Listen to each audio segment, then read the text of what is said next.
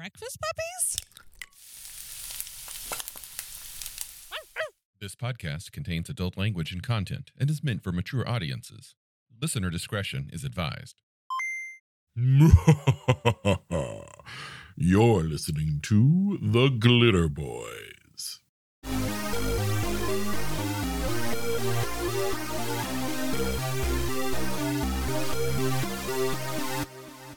You know, every time I see a cover by this particular artist, I always get the Inception sound in my head when I hear his name. Brahm. Today we're talking about Riff's World Book 6, South America, with, as noted, a cover by the fantastic Brahm. It's really, really good. Now, what's fascinating is that I think this is our second Brahm cover that we've covered in the series. And it's also happens to be the second book that we've covered by C.J. Corella or Correa. I'm not sure how that's pronounced. Mm-hmm. But as just fortune has it, both are the same artist-writer combo. We did Nightbane previously, and this is the same cover artist and the same writer. So before we get into, going over what the book has in it, I want to talk about what happens to places like South America and Central America in fantasy and role-playing in general. In the best case scenarios, they're glossed over. In the worst case scenarios, there's this kind of low-key North American patronization that happens of it. It's like, oh yeah, they have their strength. I mean, it's not as good as what's going on up north, of course. And what I love about this book is that it is refreshingly free of that. It is not written in a comparative way to the powers of the North. In fact, I wouldn't. There are things here that can gobble the CS up. There's lots of things that can gobble the CS up. This is a high power area using its own lore and not condescended to. And I love the way it is written. I love what they took, what they used, the age they gave it, the immediacy they gave it. I think it is all too rare, especially for the time it was written in, for you to get something like this. I agree. I think it is very, very tasteful with the subject matter. And I have almost no problems with it, except for the one that you mentioned already before we started recording. The what was it? The Conquistador robot. It's a little too not on, but straight up the nose. Yeah. And that's not bad. That's just unsubtle. Yeah.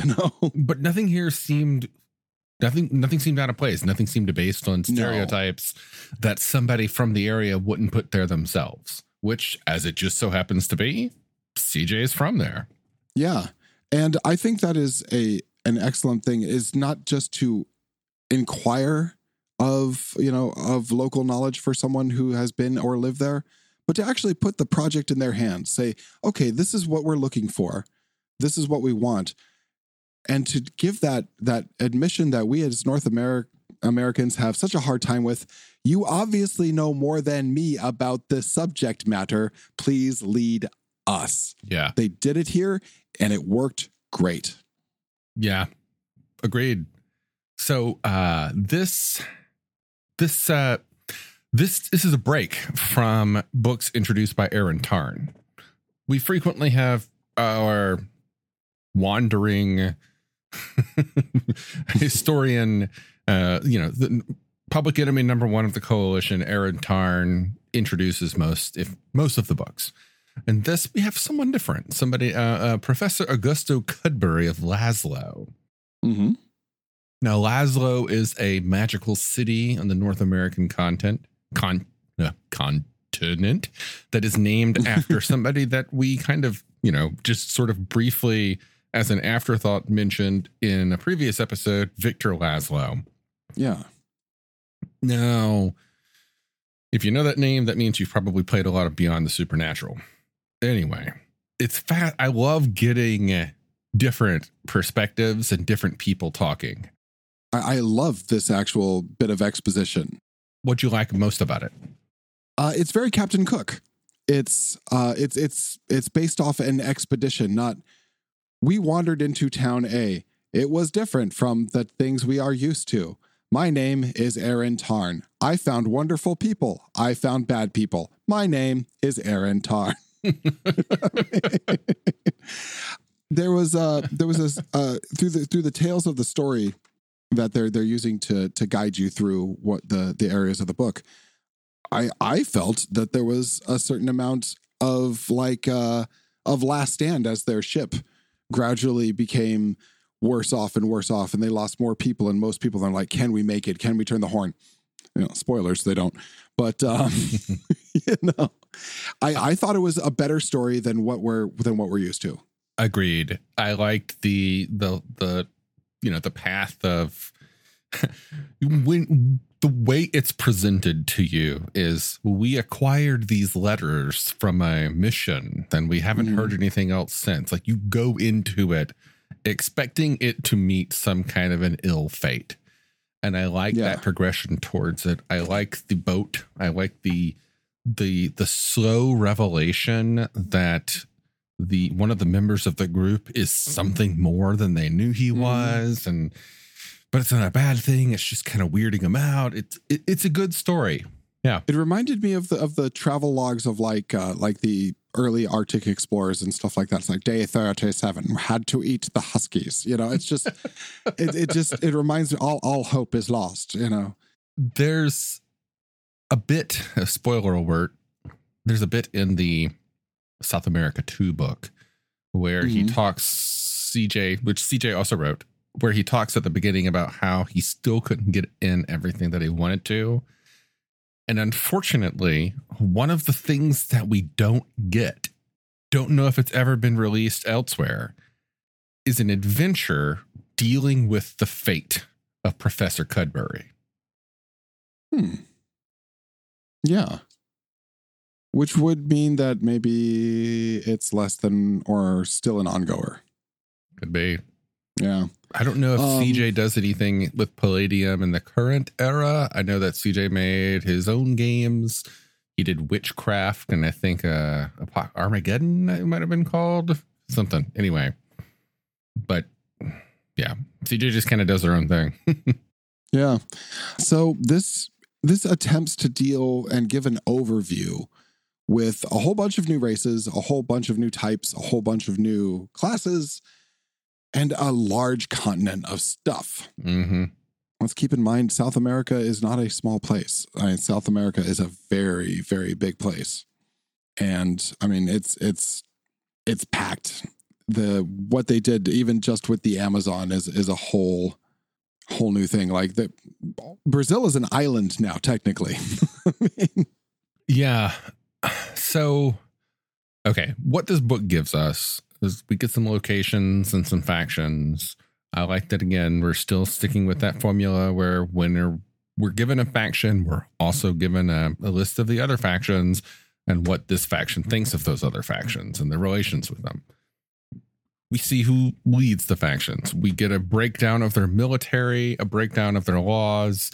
We get a breakdown of what kind of, military groups that you might encounter in the wild, like scouting teams and so on. We get a list of a few major personas that are behind the scenes. Man, we're doing this after doing the old ones. Yeah. And there's no city maps, there's no key locations. And I'm like, fuck this book. There are jungle elves. It's like I just want one sentence NPC who might spawn a campaign, Anyway, yeah, you've got what we're now starting to expect from all of the world books. Locations that have people and places and things happening in those locations. I will say this though, even bog standard Palladium, this is a world book. This is the Excelsior around it. This is still better than anything else out there in terms of just how dense you're going to get your story, how dense you're going to get your lore, how dense you're going to get your interactions. But yeah, I'm with you, man. I got spoiled real fast there on maps. Yeah. Well, what we get here is stuff that by this point, you should expect to have in a world book. We have a few additional player character races. We have some creatures. We have some factions and their individual bits of technology, which are, just kind of reskins, I guess. The Jaguar bot, the Conquistador bot. Yeah. So this is a part where we should address a thing which is notorious in the Palladium fandom, which is that the South America books are OP. Kevin himself, I believe, has even come out and made statements. I think there's a note in the Game Master's Guide about it, which is that if you use the South America material, Game Masters should keep an eye out for numbers balancing. Now, you might think when you first see some of the equipment in this book, you might think, oh, no, whatever. No, it's nowhere. It's not that bad. The RC-10 laser pistol here on page 22. Only 1d6 MDC. That's a Wilkes pistol. That's common. Yeah. Then we start moving forward to the rocket autocannon rifle and the rocket autocannon, and the amount of damage that those things put out is just for a handheld weapon. Yeah. And from this page forward, we have weapons which routinely do damage up to that of a glitter boy. Wait a second. Yeah. So GMs, it's a cool book and the setting's pretty cool, but be wary of any equipment that you bring in from South America. It has some extraneous equipment that I also like, though. I always like the APC variants. Oh yeah, the armored personnel carriers. Not fighting vehicles per se, but things that you're far more likely to be given by a government you're doing a mission for. They're not going to send you out with a squad. They're going to be like, here's an armored thing with a gun on it. You take this and a local guide. Or it's far more likely to find one of those broken down in the jungle for repair. I love finding things that aren't the biggest and baddest and toughest. I like finding the everyday things and seeing some of the choppers, the boats in this, some of the getting around vehicles, especially with the Colombian faction. I really enjoyed those. Choppers and boats for me is where it's at, really. When I think of putting an adventure group in a jungle, if it is modern-ish day or later, then it is Predator. Oh, I was going to go something else. Where are you going? Oh, Apocalypse Now? Oh, Heart of Darkness. Yeah. What? Yeah. Well, any of those things, but my brain, I get those mental pictures of those scenes from Predator or, Apocalypse Now, but helicopters and boats. Helicopters dropping people off and boats taking them to the destination. So the fact that we got helicopters and boats in this, there we go. That's an adventure for me right there. I love the pirate kingdoms. They're neat. A water person, and I don't think it's explored enough, especially in Rift's North America. The variety of people don't just huddle. The humans don't huddle well. What we do is we go, oh, fuck, we're short on resources. Hey, those guys have resources. Let's take their resources. My friend, I cannot wait till we get to the next world book then. Rifts Under Seas. Yeah. I like the Sailor OCC. I like, even though it has an awful picture, I like the Pirate OCC. I think it's pretty cool. What did you think of the anti-monster? Okay, so here's the thing. You have a vampire is tough in Rifts, right? And you're looking at the vampire kingdom. And this is what I was talking about earlier when I was talking about how this is not a pale reflection of the power of North America. How this is its own powerhouse. And the anti-monster developed to fight those things is the perfect thing to showcase that. That's what's on the cover, right? Yeah. Yeah. And this is a techno wizard plus genetically engineered plus government sponsored fucking super killer thing. Mm-hmm.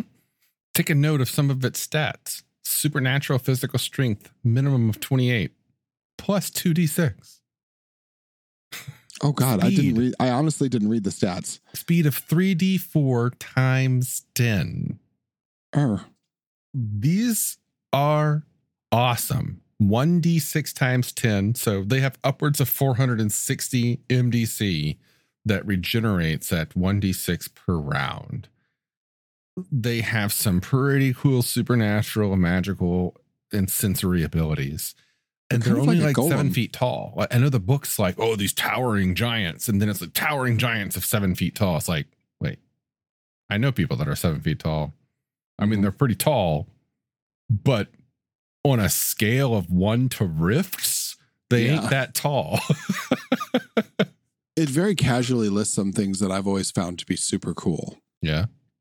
Which is like the normal heat cold weapons no longer needs to eat or breathe, can survive indefinitely in outer space, underwater, buried alive. Let's say this thing is mad at you and you flee literally anywhere on the planet. If it can figure out where you are, it will get to you. It doesn't matter if there's no airports. It doesn't matter if it can't find a boat. It will walk into the water in Brazil and come out on the beach in England because it can do that. I played an anti-monster in a game not too long ago, and I styled him after one of my favorite incarnations of Patrick Warburton, Brock Sampson from the Venture Brothers. Oh, fuck yeah. They hit me with a truck. I don't think so, Doug. I had so much fun with it. He was just unstoppable. I am going to slowly march towards you and stab you with a knife over and over again until you die. It was. Oh my God. Oh, and then we're going to armor it all to hell too, because you can do that. They're just badass, supernatural, technological killing machines with magic. Yeah. And innate magic that can just be called on. The thing is, the problem with them, they have the juicer issue, and that is 5 years or so, they might just die. Yeah. But you know what? If you make it 15 years, you're set. If you can pull it off, you're set. After that, all is good. You get, obsession tables and stuff too. But I mean, fuck, this is, let's face it, you're probably not going to last 15 years. No player character is going to last 15 years unless they, actually work for Palladium then are given as a vehicle for exposition in future books. What's funny is you're 100% right. And now I know that you're 100% right. And I agree. I don't even think about character ages. But when I was younger and when I first got into Palladium games, when I first got into RPGs via Palladium games, one thing that I remember distinctly paying attention to in every racial description was average lifespan. And I took that into account when I made a character because I wanted to picture that character becoming old and retiring, That's the dream, isn't it? Never happens, but that's the dream. Now I don't give a fuck. Like, whatever. Drive them like they're stolen, Especially if you're an anti-monster. This is like a juicer. You don't play this character to retire. You play this character to rush forth and stab the fuck out of the enemy until it blows you up. It's total burnout than to fade away. That's some cool freaking shit in here, man. Some villains. Some cool factions, some cool bad guys. You've got, so the Vampire Kingdom, Haktra is, I think, super cool because they don't take that whole hide and wait and disguise ourselves approach as the other vampires that we've seen so far. They're like, fuck them. Home, motherfucker. Yeah. They are just all about it. And they got a demon helping them set the world on fire kind of thing. It's pretty cool. Yeah. The pirates have good stuff as well. Yeah. What else is there? There's like, the maps are basically, sadly, just kind of like a highlighted area in this. But I mean, it's just cool. It's cool. We got voodoo. The voodoo peoples, yeah. I like the voodoo spirits. I like the way that they do their magic too. I think they're very interesting characters. And then we have a bunch of elves who apparently want to make South America great again because they live on Maga Island. I wasn't going to. I was just going to skip over it, but I'm so glad you did. Mainly because the jungle elf is just, come on now, guys. That looks like Prince Namor. Yeah, it really does. It's just bad, and it's a long. So I'm sorry, buddy. But I'm not into the jungle elves. No, biomancy on the other hand. Biomancy, awesome. So yes. I'm curious. I know you didn't like the Millennium Tree, no. But what do you think of the memory trees? It strikes me as Dragonlance elven stuff. The memory tree. This is more of an ent. You know, this is not a godling that's trapped into a tree. I like them better than I like the Millennium trees. I like that they have more agency within a story. Like they can do more. They're more active. Sure, they're not billions of NBC or whatever, but they're still. I feel that they're going to make, as you say, they're ent-like. Like I can definitely see using them in a group being much more exciting when they swarm over Isengard or something. Yeah, and I mean, it's not like, here's the thing. A Millennium Tree could very easily be an old god, right?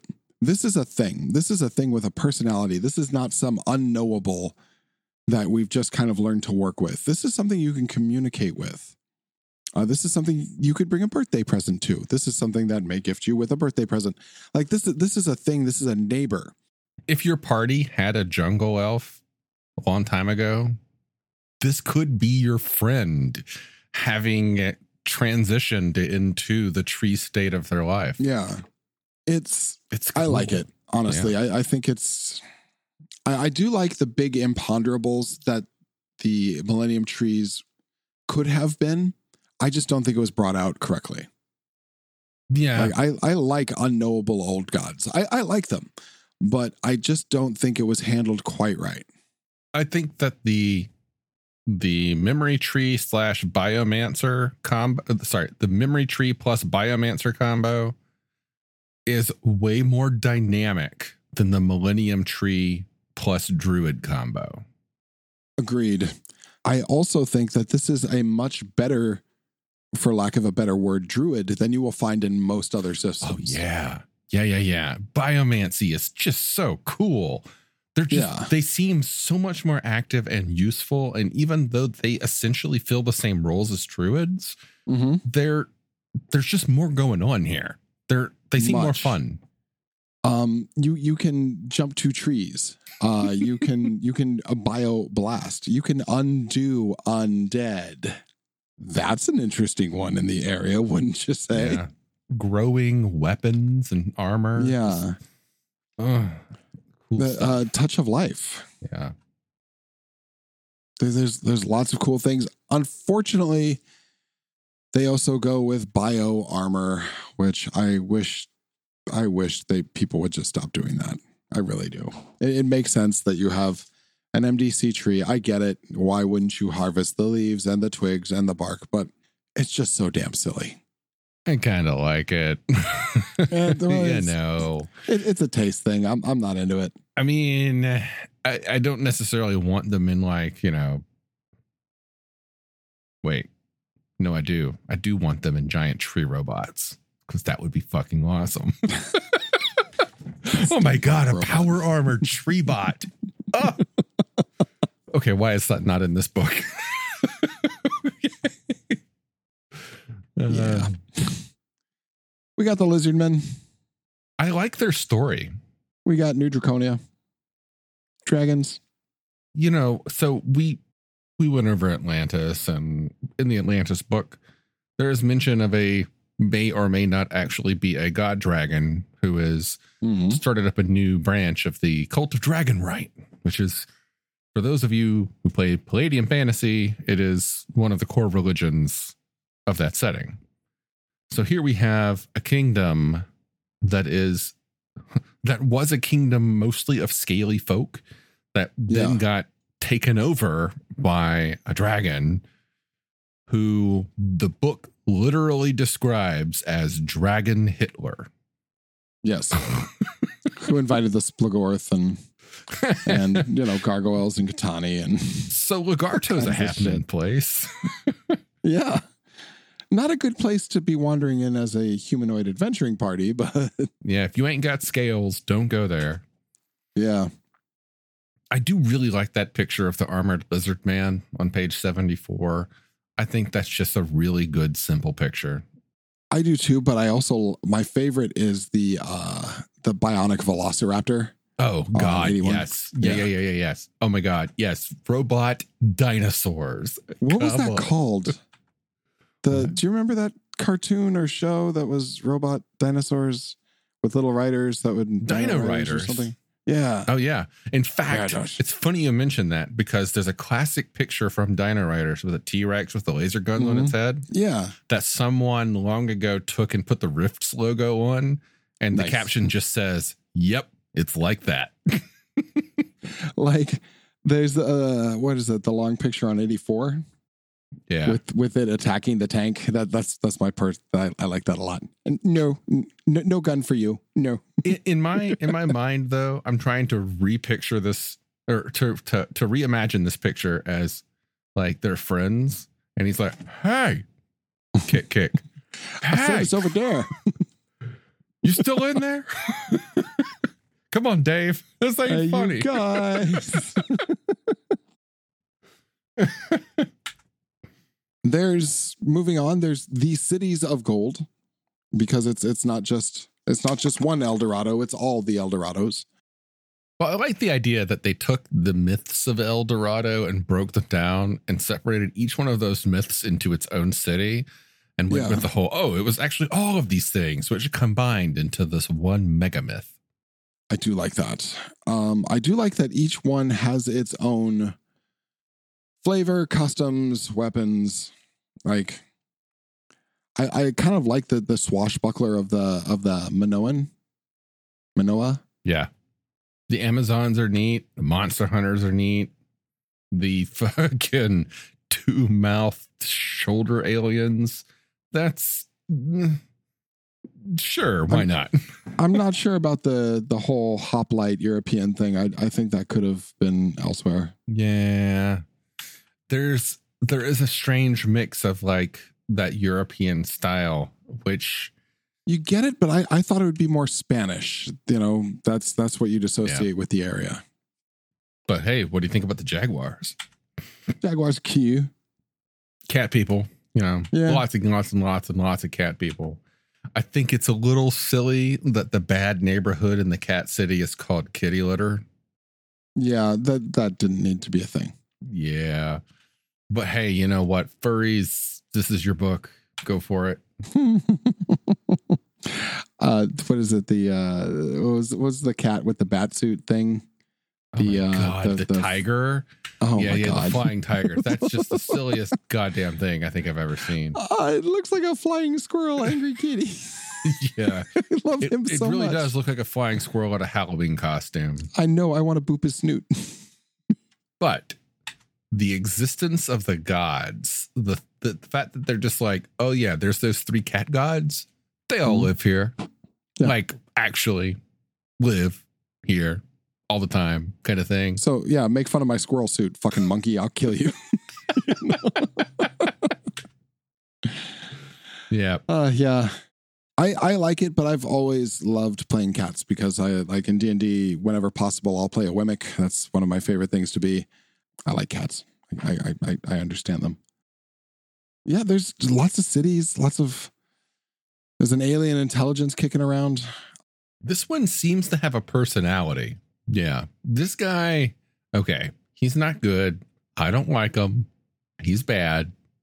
But I don't know. Some of the stories that you read about the things that this guy's gotten up to, he seems kind of funny. Like he's got a sense of humor. Well, that's just disarming, though. You got to be careful of that. He just, I get this sort of vibe that this guy's going to be one of those kind of like, I'm not going to vote for the guy, but I drink a beer with him kind of tyrants. Oh, Lord. Yeah, I could see that too. Yeah. And all the aliens, and we got monsters, and we got aliens, and we got monsters. They just, this is the world book format at this point. Mm-hmm. Then we got more guns, then we got more armor, then we got more vehicles. It's good stuff. I mean, there's lots of stuff in here. There's drugs in here, which is a really quick nod towards the pharmacopoeia that can come out of the Amazon. Mm-hmm. Which, I mean, yeah, it's a thing. Talks about the rainforest. There's some kind of derivative OCCs in there, but totally workable if that's your thing. Yep. Some actual real monsters that are accurate, based upon real legends. I like it. I can't pronounce most of them, but the only one that I'm pretty sure it's pronounced Hikiva or Hikiva. Yeah. I think I just fucked that up. I think we just lost South America. I think we did too. Hikiva. I like the Splugorth ships. I think those are great pieces of art there, and a good expansion on it. They do a shitload of damage. These are some powerful vehicles. These are not the vehicles that you as a GM ever want your players to get control of. No, maybe to run from. And then we close out with some demon ships, and it's fascinating that we're closing out on this because the demon ships are something that we're going to get into when we get to our next Palladium fantasy book, Adventures in the High Seas. I like that we're taking a lot of things in this direction. That makes me happy. Yeah. A lot of seeds here. There's a lot of adventure. There is a great picture on page 167 of the Black Demon ship. That is an amazing picture. Yeah. It's this biologic thing with a just glaring prow and what looks like crucified uprights. And it's cool. Shit, I don't know. It's a good book. I think it does a lot of justice. Yeah, I think that if you are looking to take your characters somewhere outside of North America and you just haven't been impressed with the material that was released on Europe, which I can understand. Yeah. I mean, aside from the source book, I found it largely unexciting. Yeah. But this is an exciting book. There's a lot here to work with. And if you want to send your player characters here, you can choose to leave the numbers as is because it's a bit OP. And frankly, working with stuff from the Ultimate Edition and onward, it kind of builds up. I don't think it's going to be super, super, super unbalanced.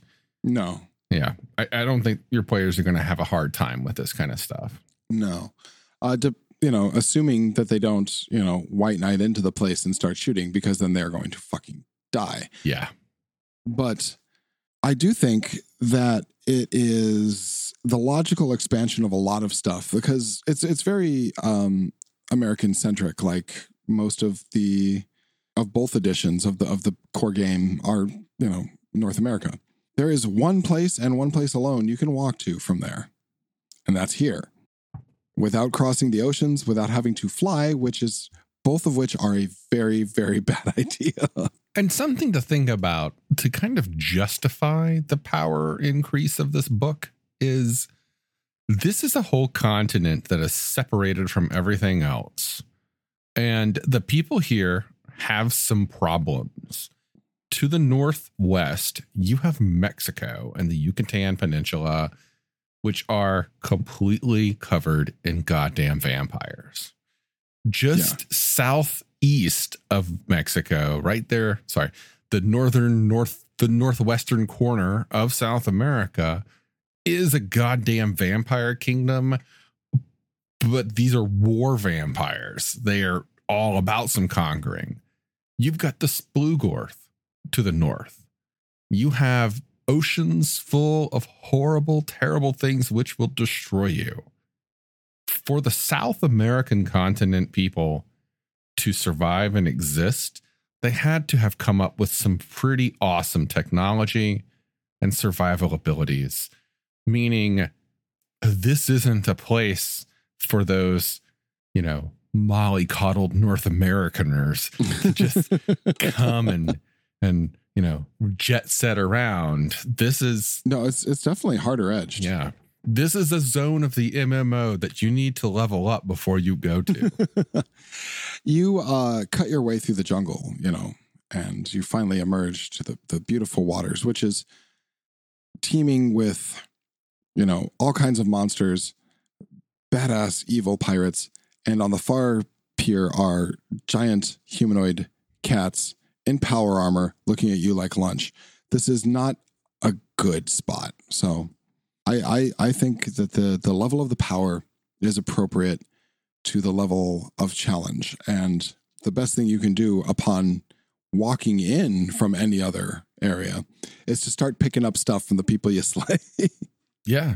It's a classic role-playing game thing. The expectation that some areas are going to be more powerful than others. Yeah. And bigger challenges. I'd say embrace it. Yeah. I like it. There's some parts of it that are silly.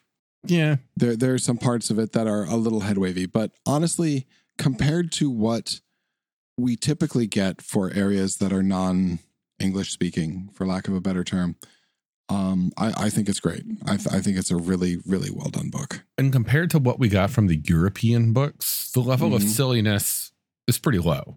Yeah. There's no Arthur. Fucking Arthur. Caliber X. Yeah. Sorry, guys. I'm normally your biggest fan, but that one just stunk. Yeah. So I'm sorry. Okay. Well, yep. That was it. That was South America. I wonder if people were expecting us to harp on a little longer about the power, but honestly, it's up there. But the more I think about it, and the more I reread the book, I think it works for where it is. And the thing is that this is Rifts. If you're looking for balance, you've come to the wrong bar. That's just not what they do here. Yep. So like you can survive at any level. You got to be smart. You have to, you can't just rush in. Like you have to, but you can play your vagabond here just as well as you can play it anywhere else. You just have to use your brain. It always falls back to that classic adage: treat combat like war. Regardless of where you are, treat it like a battlefield, and you might actually survive. Be it against a bunch of people with Wilkes laser pistols, or a bunch of people with some of these South American rifles. Mm-hmm. Did I mention that I liked the missile guns? Just like I like those concepts. You see them every now in like old 70s sci-fi. Mm-hmm. The tungsten cord mass projecting missile. It's fucking cool, and I love that they're here. It's anime. It makes fuck. me happy. Yeah. All right, everyone. On the scale of do you need it? No, you don't, unless you're moving in that direction. Is it a worthy book? It absolutely is. Yeah, I don't think you need it.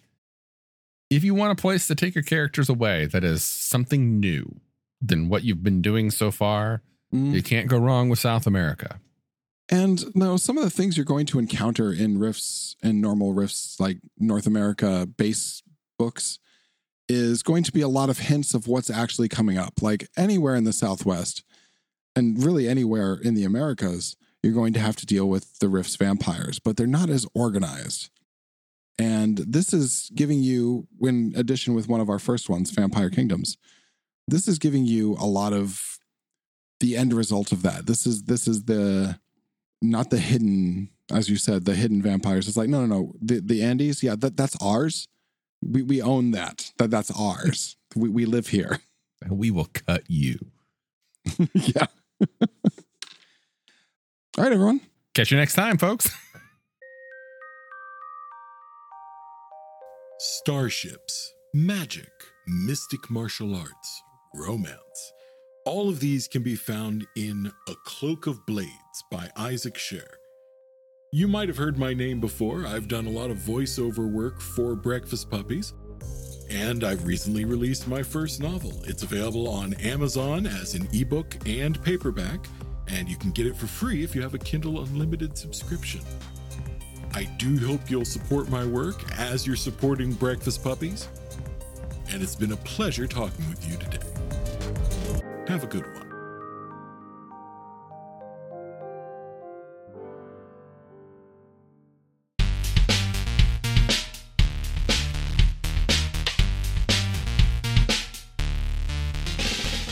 You've been listening to The Glitter Boys, a Palladium Books fan podcast. Glitter Boys, Rifts, the Megaverse, and all other such topics are the property of Kevin Simbita and Palladium Books. Please buy all their stuff and help keep them in print and making more games. You can order directly at palladiumbooks.com, and their entire catalog is available digitally at DriveThruRPG as well. Our opening music is 8-Bit Bass and Lead by Furby Guy from freesound.org. This closing music is Caravana by Philip Gross, available at freemusicarchive.org. All sound effects used are self-made or acquired via Creative Commons Zero license. If you like what you have heard, find us on Twitter and Facebook as The Glitter Boys. That's BOIS. And check us out online at breakfastpuppies.com/glitterboys. And also join us on the Breakfast Puppies Network Discord at breakfastpuppies.com/discord. And if you want to help us out, please spread the word and help us build a community. Thanks again for listening. We'll catch you next time.